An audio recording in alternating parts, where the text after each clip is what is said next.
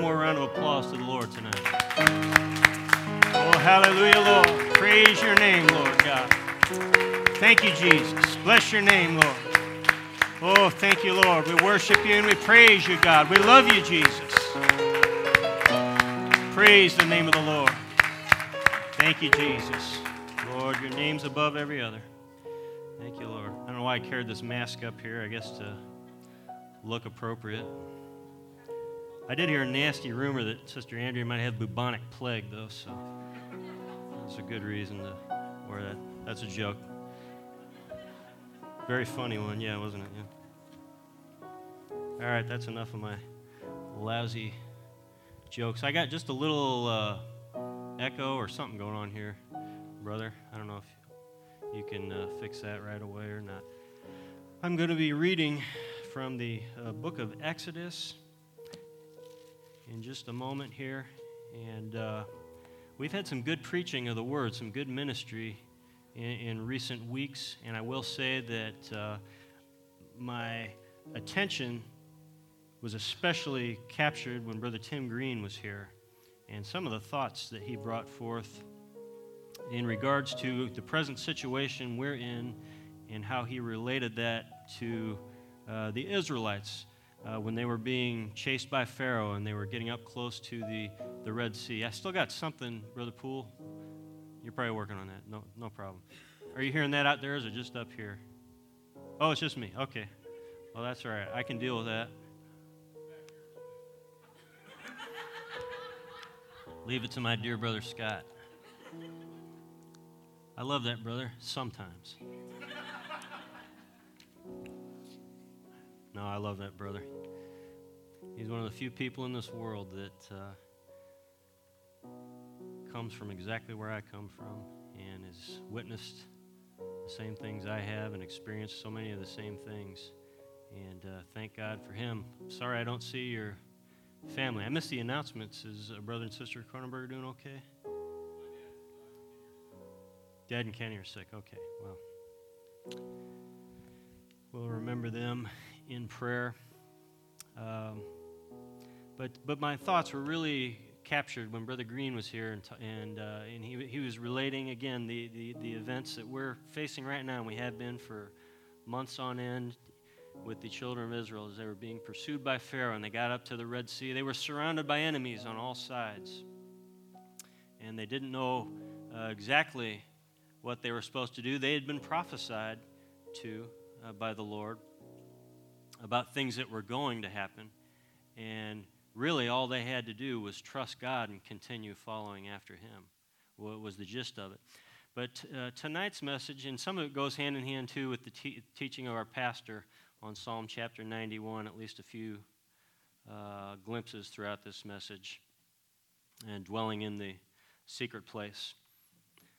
And but I'm going to be reaching, why don't we just stand here? I'll stop blubbering on. I'm going to be reading from Exodus chapters 5 and 6, the last two the last two verses of Exodus chapter number 5, verses 22 and 23. Brother Kyle Emmerich, God bless you. Amen. He was working some long hours today. I didn't mean to embarrass you, but he gets up at the crack of dawn, goes to work, and sometimes he has some long days, as many of us do. But it's good that he still made it to the house of the Lord tonight. Thank God. Amen. Exodus chapter 5, and the last two verses, 22 and 23, and then I'm going to be reading in chapter 6 all the way through verse number 7, beginning at verse number 22 of chapter 5.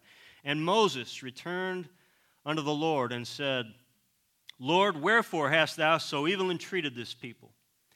Why is it thou hast sent me? For since I came to Pharaoh to speak in thy name, he hath done evil to this people, neither hast thou delivered thy people at all. Chapter 6. Then the Lord said unto Moses, Now shalt thou see what I will do to Pharaoh. For with a strong hand shall he let them go, and with a strong hand shall he drive them out of his land. And God spake unto Moses and said unto him, I am the Lord. And that's all capital letters there. That's the tetragram or tetragrammaton, they call it, YHWH, the name of the Lord, whenever we see all those capital letters there.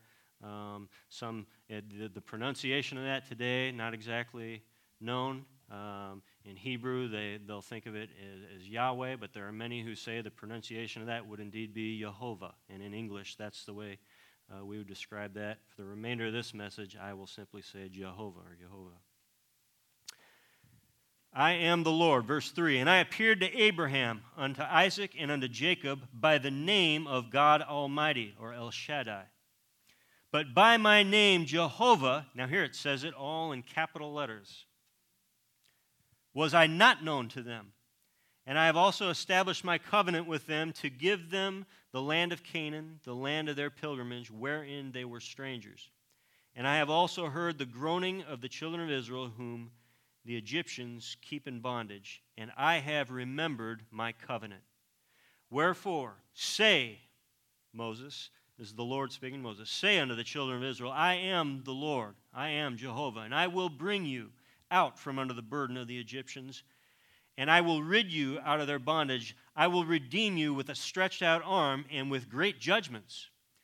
And I will take you to me for a people, and I will be to you a God, and ye shall know that I am Jehovah, the Lord your God, which bringeth you out from under the burdens of the Egyptians.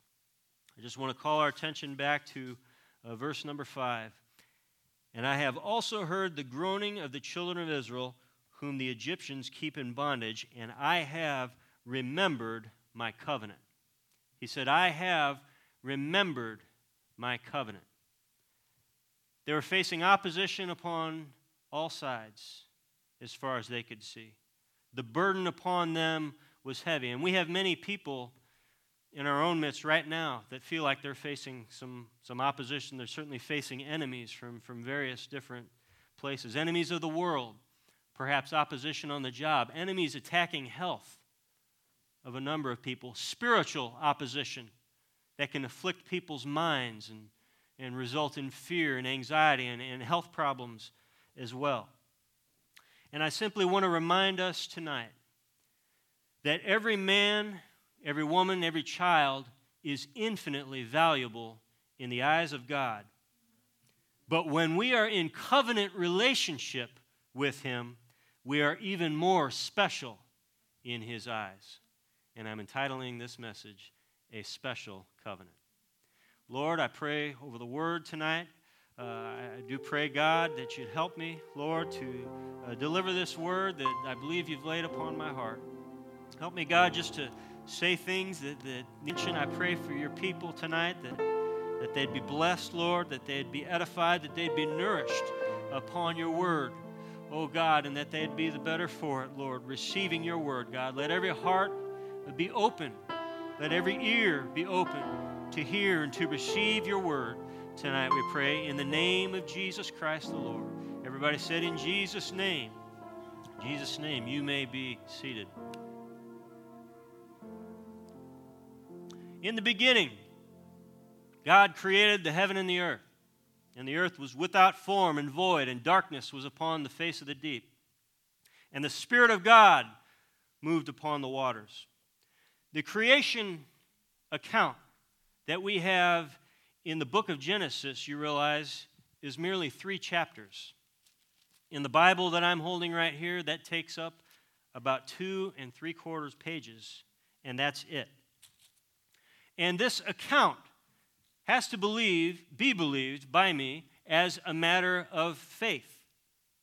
There is no possible experimentation that can be set up to recreate the scenario when there was absolutely nothing and God created something from it that cannot be replicated. There's no experimentation that can be set up to prove creation. And more importantly, there can be no experimentation set up scientifically to disprove creation. But God has recorded for us as much as we need to know in this 2 3/4 pages, no more and no less. Everything that I need to know is right here. And I have to believe it, and my believing that is a matter of faith. The same thing could be said for people that choose to believe in spontaneous generation, that there was nothing, then there was some kind of cell, and then some big explosion, and all of a sudden life came into being. The same can be said for people that believe in evolution as far as one being transitioning into or mutating into some greater life form and some more intelligent life form and some intelligent life form beyond that. It requires faith and even more faith to believe that, but it requires faith to believe the account of creation. It is very important for us to believe this account of creation. There are plenty of things within the account of creation I wish were explained in a little bit more detail. I wish were explained in a little more detail. But God's revealed to us exactly as much as we need to know. We don't need to spend tons of time dwelling upon that, although there is very much that we can think about. He didn't share all of the details, but he did share plenty of details that we can look into and we can verify with things of science, true science, in the present world in which we live. But more than that, in the Word of God, what he has captured for us are some things about this Creator. This Creator who created the heaven and the earth, who created mankind, who created everything that is in the world, everything that is in existence today. We know from Scripture that before anything had ever been created, that God is, that God always was. Before there was a heaven, before there was an earth. It's hard for me to wrap a human mind around this fact, but God existed. He is the self-existent one. He was around at the very beginning. The Bible says before Abraham was, I am, Jesus said. But before the earth was, I am, just as well. Psalm chapter 90, verse number 2. Before the mountains were brought forth, or ever thou hast formed the earth and the world, even from everlasting to everlasting, thou art God. And he did not need any help with this creation, this massive undertaking. I can't even wrap my mind around it. The greatest undertaking that I could possibly take on myself is not even a speck in comparison to what God has done with creation, and that was easy for him. He did it in 6 days. He spoke things into existence, and then he rested on the seventh day. Just as an example, he didn't need rest on that seventh day, but as an example for man. He worked for 6 days, and then he rested upon the seventh day. He needed no help in this act of creation. Isaiah 44, he says, I am the Lord that maketh all things, that stretcheth forth the heavens alone, that spreadeth abroad the earth by myself. We know that he is one God. We know that he is one single entity and one personage. Hear, O Israel, the Lord our God is one Lord. Bible tells us there's one God and Father of all, who's above all and through all and in you all. And this one God is omnipotent. He created something out of nothing. Nobody can do that. Nobody can recreate an experiment to create one blade of grass out of nothing, and poof, there it is. A magic trick.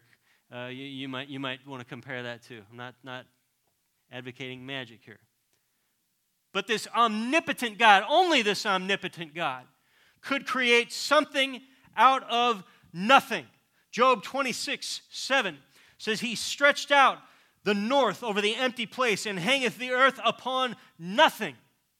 1 Chronicles 29:12, in thine hand is power and might, and in thine hand it is to make great and to give strength unto all. Jeremiah 32:17, O Lord God, behold, thou hast made the heaven and the earth by thy great power and stretched out arm, and there is nothing too hard for thee. And Jesus said, and it's recorded more than once, that with God all things are possible because he is omnipotent. He has all power, and not only does he have all power, he has all knowledge. He is an omniscient God, and he has always been an omniscient God, just as well as he is now as at the time of creation. Job 34:21, for his eyes are upon the ways of man, and he seeth all his goings. Psalm 139, verse 4, for there is not a word in my tongue, but lo, O Lord, thou knowest it altogether. That's in the here and in the now. Romans chapter 11, verse 33, oh, the depth of the riches, both of the wisdom and knowledge of God. How unsearchable are His judgments, and His ways past finding out. He knew exactly what He was doing when He made you. And He knew exactly what He was doing when He created this entire world that we can observe. John chapter 1, verse number 1 says, "In the beginning was the Word, and the Word was with God, and the Word was God." And that Word is referring, as many of you know here, pastors taught many times, that word is logos. It is a thought. I cannot be separated from my thoughts. You can't be separated from your thoughts. Your thoughts are who you are. But from the very outset, from the very beginning of creation, God had this master plan in His mind that was going to unfold, both on the grand scale and to the most minute detail. On the grand scale, He knew where He was going to position the planets, the sun, the stars, the constellations, so people could navigate. And He knew exactly how many hairs were going to be upon your head. He knew that He was going to create you specifically, that you were going to be walking upon the face of this earth in the 21st century. He even created the fish, that one single fish that was going to have the coin in its mouth and be up near the seashore just in time for the disciples of Jesus to grab it so they could take the coin out of its mouth and pay that tribute. He had the broad scale in His plan. He knows the end from the beginning. He's the Alpha and the Omega. And He even had the minute details of your life and mine in His mind, in this logos, in this thought, from the very beginning. If we look at that creation account in the book of Genesis, in the beginning, God created the heaven and the earth. On the first day, He created light. There was light, and He divided the light from darkness, called the light day. He called the darkness night. Second day, there were firmaments that He created, and He divided them, a lower firmament and an upper firmament. But then on the third day, He created dry land, earth, from the midst of these waters. Not muddy land, it was dry land that He created. And He created seas, and He created grass, and the herb-yielding seed, and the tree yielding fruit. It says, after His kind, whose seed is in itself upon the earth. And it was so. And in every one of these things, please notice, in the dry land, earth, there are all sorts of minerals and things that man over the years can extract for his use. In the sea, there's all sorts of food and plants and minerals that man can extract and utilize for his use, these natural resources. In the grass, in the herb-yielding seed, there are various minerals, things that can be used for medicinal purposes, things that can be utilized for nutrition, things that can be utilized for other reasons. And so it stands to reason, we see, the reason that these really were created was for something that God had further in mind, something that was going to be created that was of greater importance than these things. We move along unto the fifth day, and we see that moving creatures were created. Moving creatures in the seas, fowls, flying in the air, living creatures that move and are brought forth from the water were created. And then finally on the sixth day, there were the cattle, the domestic animals. There were creeping things, reptiles, in other words. And there were beasts of the earth, in other words, wild animals that were created upon that sixth day. But there was yet an even greater creation that was going to take place upon that sixth day. And this was something that was far more special to God than anything else, than any majestic mountain, than any beautiful rainbow, than any spectacular sunset that He had created. And that was when He created mankind. He created man in His own image. Chapter 1 and verse number 27 tells us.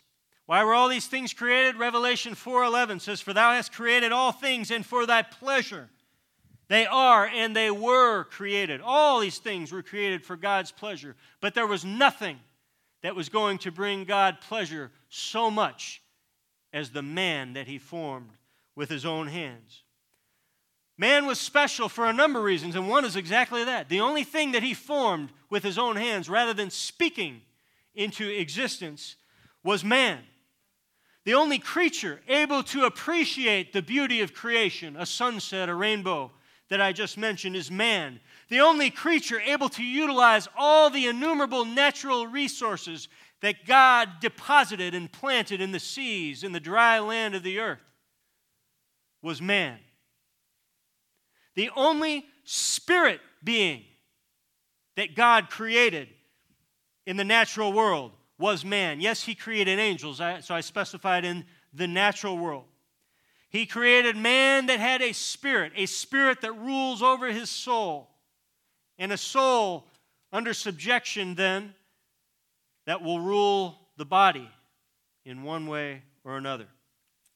That spirit that man possesses, that no other animal has, that no other creature of God's creation has a free will, because God's greatest longing is for voluntary fellowship from the only creature that was created in His image. We are the only creature. That's another thing that separates us from the rest, that were created in the image of God. And man had to be created in His image. Man had to be created in God's image to partake of God's life. This applied to all mankind, including the coming Messiah, Jesus Christ. God was not going to indwell His Spirit in some creature that physically did not represent the Spirit being Almighty God. It had to be a man that was created in His image. Man had to be created in the image of God to partake in the fellowship that God desires. God does not want to have an army of robots that He has fellowship with all the warmth and compassion of a Coke machine. He desires fellowship with man. He desires fellowship with beings that have a free will, that can choose to become sons, that can choose to become heirs of Him, that can choose to become children of this deity. We had to be as much like the Creator as possible. And this fact, along with the hope of becoming sons and heirs of God, gives us, every one of us, infinite value. One single life, because of being created in the image of God, makes your life and mine more valuable than the whole world.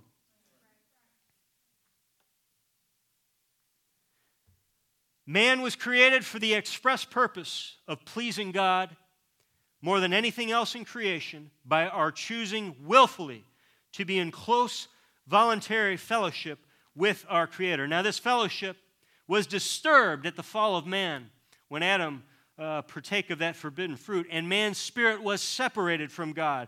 And so God had a plan along with these thoughts of creation. He had a plan for restoration of this disturbed fellowship from the very beginning, from the very outset. He had a plan to restore that fellowship, and hence we can refer to Jesus Christ as the Lamb slain from the foundation of the world, because this was His plan from the very beginning, and this plan for restoration involved covenant relationship. Every human life is special to God because it has the potential for that close fellowship, that close relationship with God that God deeply desires. But although all human life is special to God, when we are in covenant relationship with Him and continue following after Him, faithfully walking in His Spirit, we become even more special to Him. We go up a tier, up a notch, if you will. A man's son or daughter is more special to him, Brother Drake, than just another child. You see your own child, there's a connection you have there. There's an affinity you have for that child than for just some other child that you see walking around, because that's of your blood.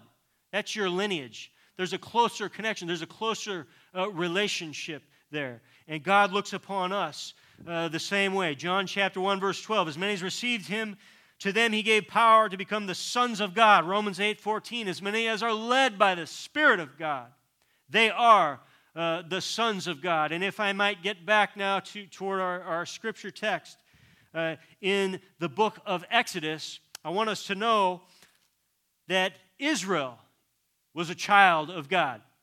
In chapter 4 and verse number 22, God instructed Moses, tell Israel tell Pharaoh that Israel is my son, even my firstborn.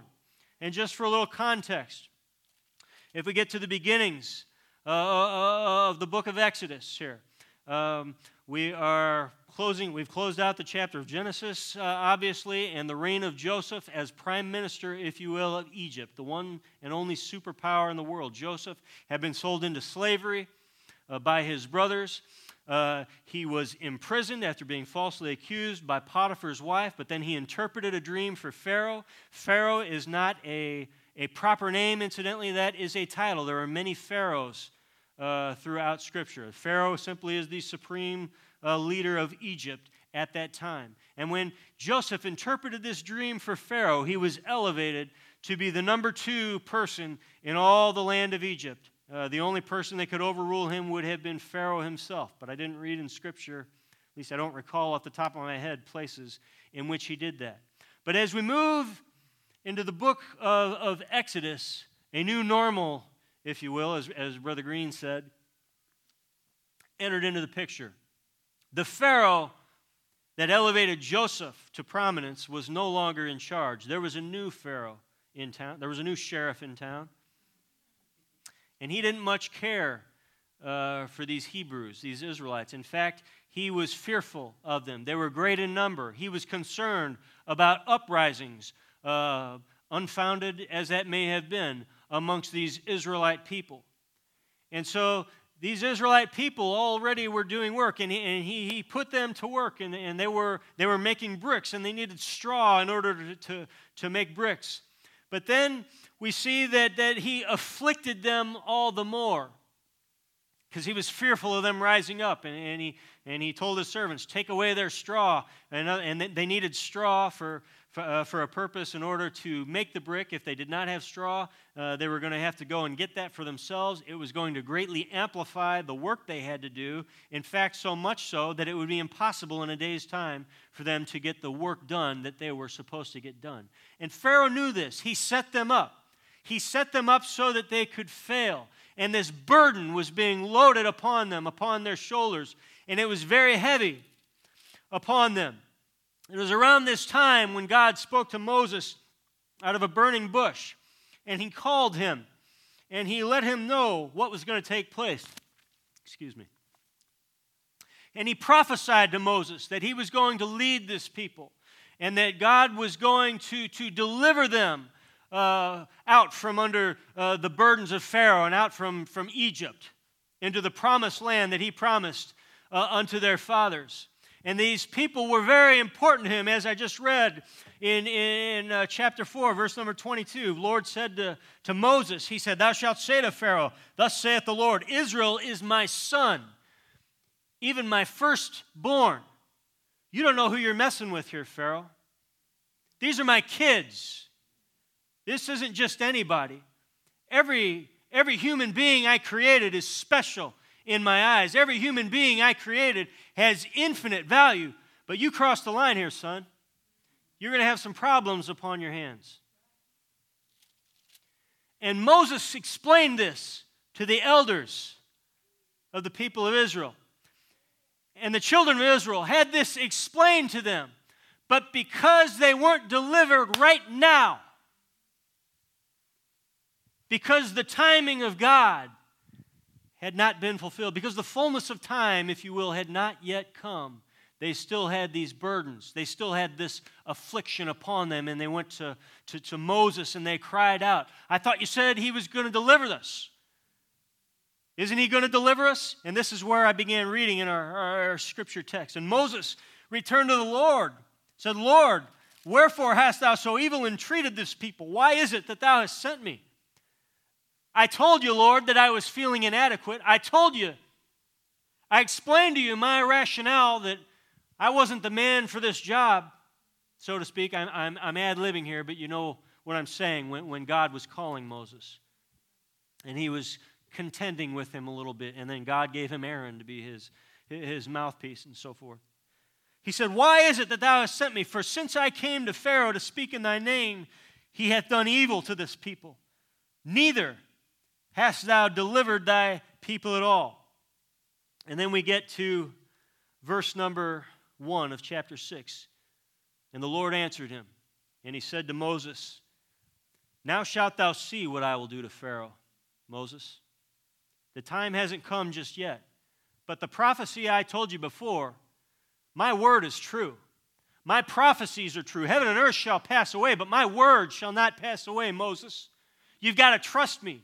You've got to hold on to my word. And that same prophecy that I told you before, I'm going to instruct you now, as we see, to tell the people again. Remind them of these prophecies. Remind them what I'm going to do. Remind them that I'm going to deliver them out from the burdens of the Egyptians that are upon them. Now shalt thou see what I will do to Pharaoh. For with a strong hand shall he let them go, and with a strong hand shall he drive them out of his land. And God spake unto Moses in verse 2 and said unto him, I am the Lord, I am Jehovah. Let me remind you, Moses, who I am. You seem to have forgotten. I am Jehovah, and I appeared unto Abraham, unto Isaac, and unto Jacob. I'm that same God. You remember those patriarchs. You know the great stories of what God did with these patriarchs. I'm still the same. I have not changed. I'm the same yesterday, today, and forever. I am Jehovah. I appeared unto Abraham, unto Isaac, and unto Jacob by the name of God Almighty. But by my name Jehovah was I not known unto them. Not only am I the same God, Moses, that appeared to Abraham, Isaac, and Jacob, but in a sense, you're a little more special than they are. You know why? Because you're going to have a greater revelation, Moses, of who I am. You're going to have a greater revelation of my name. In Scripture, we see that God progressively, over time, reveals more about himself, about his character, about his nature, as various different needs arise. And he used his own proper names to express this self-revelation. Abraham had heard the name Jehovah. In fact, he needed him. When Abraham needed a lamb to sacrifice, he came across Jehovah Jireh. The Lord sees and the Lord provides. When Israel needed healing, they were given a revelation of Jehovah Rapha, the Lord who heals.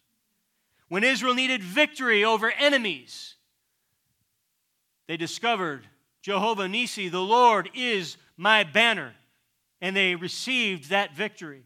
But up to this point, this name Jehovah in all caps, in all capital letters, in Exodus 6 and verse number 3, Abraham did not know Jehovah in this sense. He did not experience Jehovah in this way, in this redemptive sense, in this delivering and salvation sense. Moses and Israel, you are about to receive this greater revelation because the need is arising, and I see that, and I hope that you can see that this is going to make you yet even a little more special, and you should feel that. Moreover, you need to understand that the covenant that I had with Abraham, Isaac, and Jacob is not something that I take lightly. Right.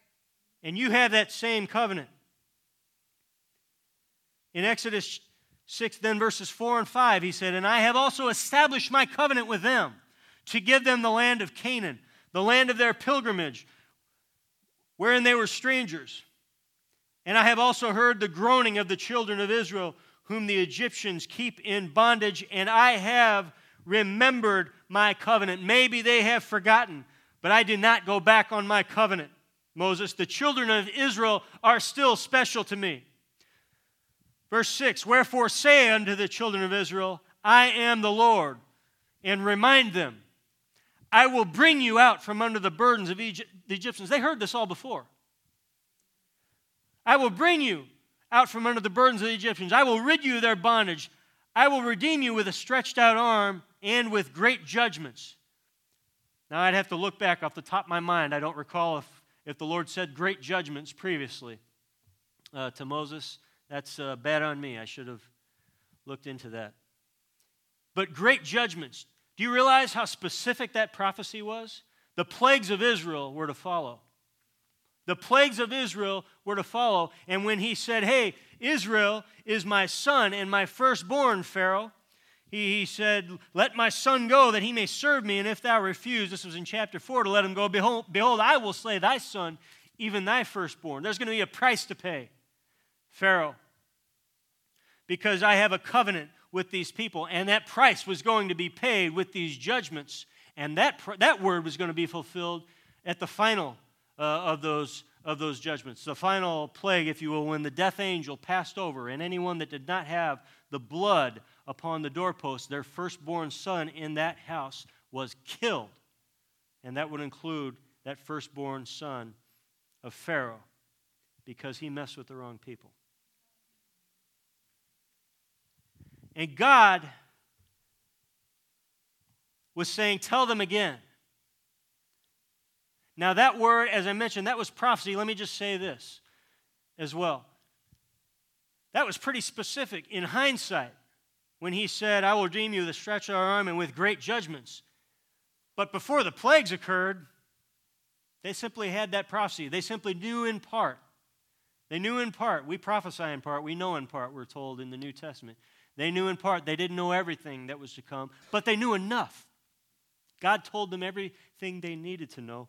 What he was requiring of them was to be faithful, to have faith in him, and to trust in them. And God simply was saying to Moses, tell them again, remind my people that they are special to me, more special than anyone else in the world, more special than any other part of creation, especially so because of this covenant that they are in with me. Brothers and sisters, we are in a new covenant, and under a new covenant today. And this, in a sense, I'm not more special than Moses. Don't mistake me there, and I'm not saying anyone else here is. But in a sense, we are. We have a greater revelation of who God is than Moses had. We have a greater revelation because of the name of Jesus than what Abraham, Isaac, or Jacob had. This revelation, this greater revelation, that name Jesus. There were many throughout the Old Testament that realized that even this name Jehovah was not a complete revelation of God's nature, and they were looking forward to that. Jacob, in Genesis 32, he asked and said, tell me, I pray thee, thy name. Now, he was speaking to the man he was wrestling with at Peniel, but he was wanting to know the name of the Lord is what he was asking about. Proverbs 30, verse 4. Who hath established all the ends of the earth? What is his name, and what is his son's name, if thou canst tell? We know in this day and age that it is Jesus. At the time of this prophecy, they did not have that name revealed just yet. Zechariah 14 and 9. And the Lord shall be king over all the earth. In that day shall there be one Lord, and his name one. Why is his name one? Because that name, Jesus, encompasses or includes all the other names of God within its meaning, whether it's Jehovah Jireh, Rapha, Jehovah Nissi. Because Jesus is our provider. Jesus is our healer. Jehovah Nissi. We have victory in Jesus. Jesus is our deliverer. He is our redeemer. Jesus is our Savior. And that name Jesus literally means Jehovah is become our salvation. We are sons and we are daughters under this new covenant, even as Israel was his firstborn son under this older covenant.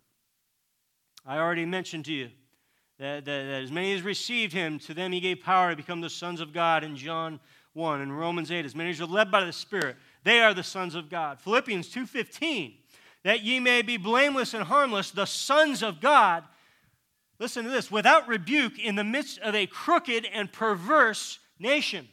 Boy, does that not sound like where we're at right now. Among whom ye shine as lights in the world, or we certainly should. And not only are we sons and described as sons under this new covenant, the church is also described as a bride. Revelation 21:9 refers to the church as the bride, the Lamb's wife.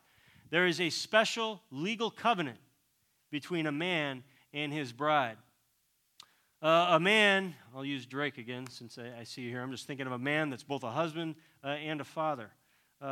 It'd be kind of hard for you to differentiate who you value more, who between your wife and your child. Because there's a different relationship there. There's a different connection. That's your blood there, your child. Somebody messes with your child, they're going to face the wrath of Drake. But somebody messes with your wife, they're going to face the wrath of Drake. There's a closeness, there's a bond, there's a relationship, and moreover, there's a covenant between a man and wife that's different yet between a father and his child. But they're both very important, and we're described as both in the Scriptures. And I simply want to remind us today that God, just as he did in the book of Exodus, he still remembers his covenant. He told Moses, just remind them, I remember my covenant, Moses, and the prophecies that I've given to you in the past are still true. My word is true. My word does not pass away. Heaven and earth will pass away. Not my word, Moses. It's true. So remind them of these prophecies. And I want to remind us that God still remembers his covenant with us. God does not forget about that. Zechariah 2:8. For thus saith the Lord of hosts, after the glory hath he sent me unto the nations which spoiled you, for he that toucheth you toucheth the apple of his eye. That's dangerous territory. Psalms chapter 17, verses 8 and 9. This is a prayer of David. He said, keep me as the apple of the eye. Hide me under the shadow of thy wings, from the wicked that oppress me, from my deadly enemies who compass me about. That's David speaking, praying to the Lord.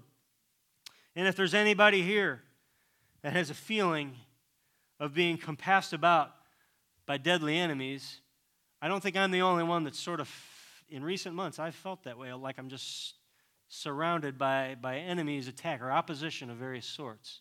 And I know there's plenty in our midst that have felt a similar way. We can do like David did and ask God, keep me as the apple of your eye. Because you're very special to him. The New Testament church is extremely special to the Lord. He hasn't forgotten us. As a matter of fact, when I'm looking out among you today, or anybody that happens to be listening online, all 5 of you, if there's that many. Oh, excuse me, he said 1. 4 of them turned it off. That was a joke. But I'm looking at kings and priests, you see. Yeah. King Drake. I'm sorry for not recognizing you, Your Highness, when I simply said Drake or Brother Drake. We are kings and priests. I made a joke, but we are. It's the truth. 1 Peter 2, 9 and 10. But ye are a chosen generation, a royal priesthood, a holy nation, a peculiar people, that ye should show forth the praises of him who hath called you out of darkness into his marvelous light, which in time past were not a people, but are now the people of God, which had not obtained mercy, but now have obtained mercy. Now, this doesn't mean that life's going to go perfectly for us at all times. I was reading an epistle of Peter. Peter died a horrible death. So did Paul, so did Stephen, so did James, so did many other of the apostles. In fact, Jesus admonished his disciples that you'll be hated of all nations for my name's sake. But understand the persecutors of these apostles, please understand, they did not get off scot-free. The ultimate end of the eternal part of these created beings, the ultimate end, in other words, of the spirits and souls of these apostles was victory in his eternal life. And that's the same end for you and for I if we continue faithfully serving God, faithfully walking after him, faithfully trusting in him. The ultimate end is unending fellowship with the Creator who they willfully entered into covenant relationship with, thereby making them extra special in his eyes. Can we stand?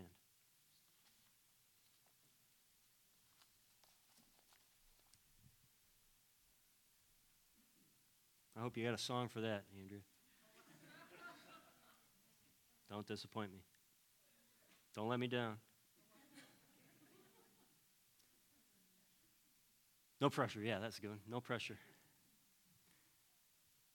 We're the bride of Christ, and we are children of God. In Isaiah chapter 61 and verse number 10, it says, I will greatly rejoice in the Lord. My soul shall be joyful in my God, for he hath clothed me with the garments of salvation. He hath covered me with the robe of righteousness, as a bridegroom decketh himself with ornaments, as a bride adorneth herself with jewels. As a bride adorneth herself. Why does the bride get all decked out? Because her wedding day is her special day. As a man, I don't look at weddings probably the same way that young girls do, especially. Young girls dream about their wedding day because it really is their day. They are the center of attention. When the groom comes to the front, nobody stands up.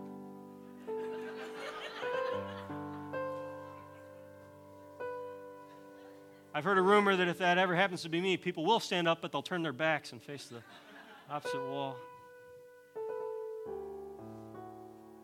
Sorry about the foolish jokes again. But it's the bride's special day. It's a big day. It's a huge day.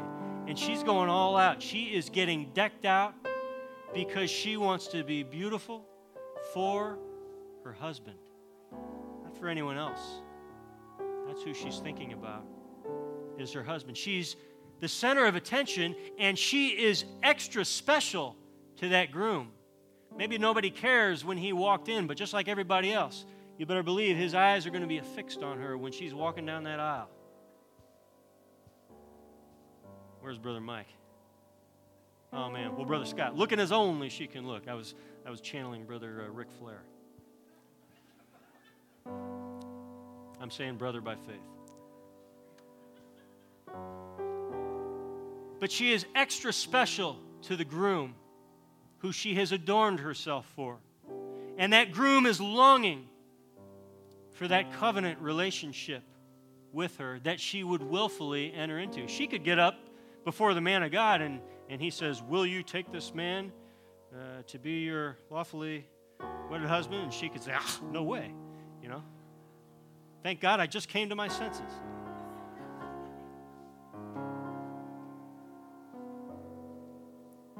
God is longing for people. I'm sorry for making light of this. That's just I am pretty tired, I have to say. And that's you're seeing the true me, always having to crack a lousy joke.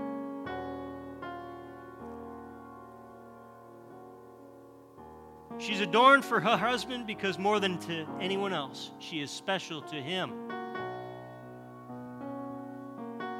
And as Moses reminded the Israelites of some prophecies, let me just remind us of just a couple of words of prophecy. One from Revelation chapter 19, verses 7 and 8. It says, let us be glad and rejoice and give honor to him. This is talking about us as the bride in that sense. For the marriage of the Lamb is come, and his wife hath made herself ready. A special day, a glorious day.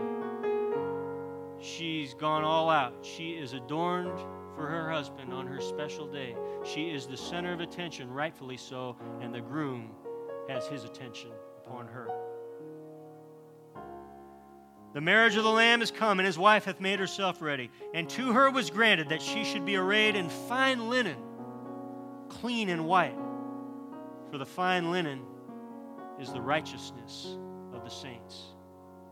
We've got to continue being faithful to God. We've got to continue trusting in God. Even if we feel the weight of opposition upon all sides of us, we yet have to continue to have our eyes upon him. We have to know that his eyes are upon us. We have to know that we are the apple of his eye, that he hasn't forgotten about us, that his prophecies that were written 2,000 years ago and some more are as true today as they were then.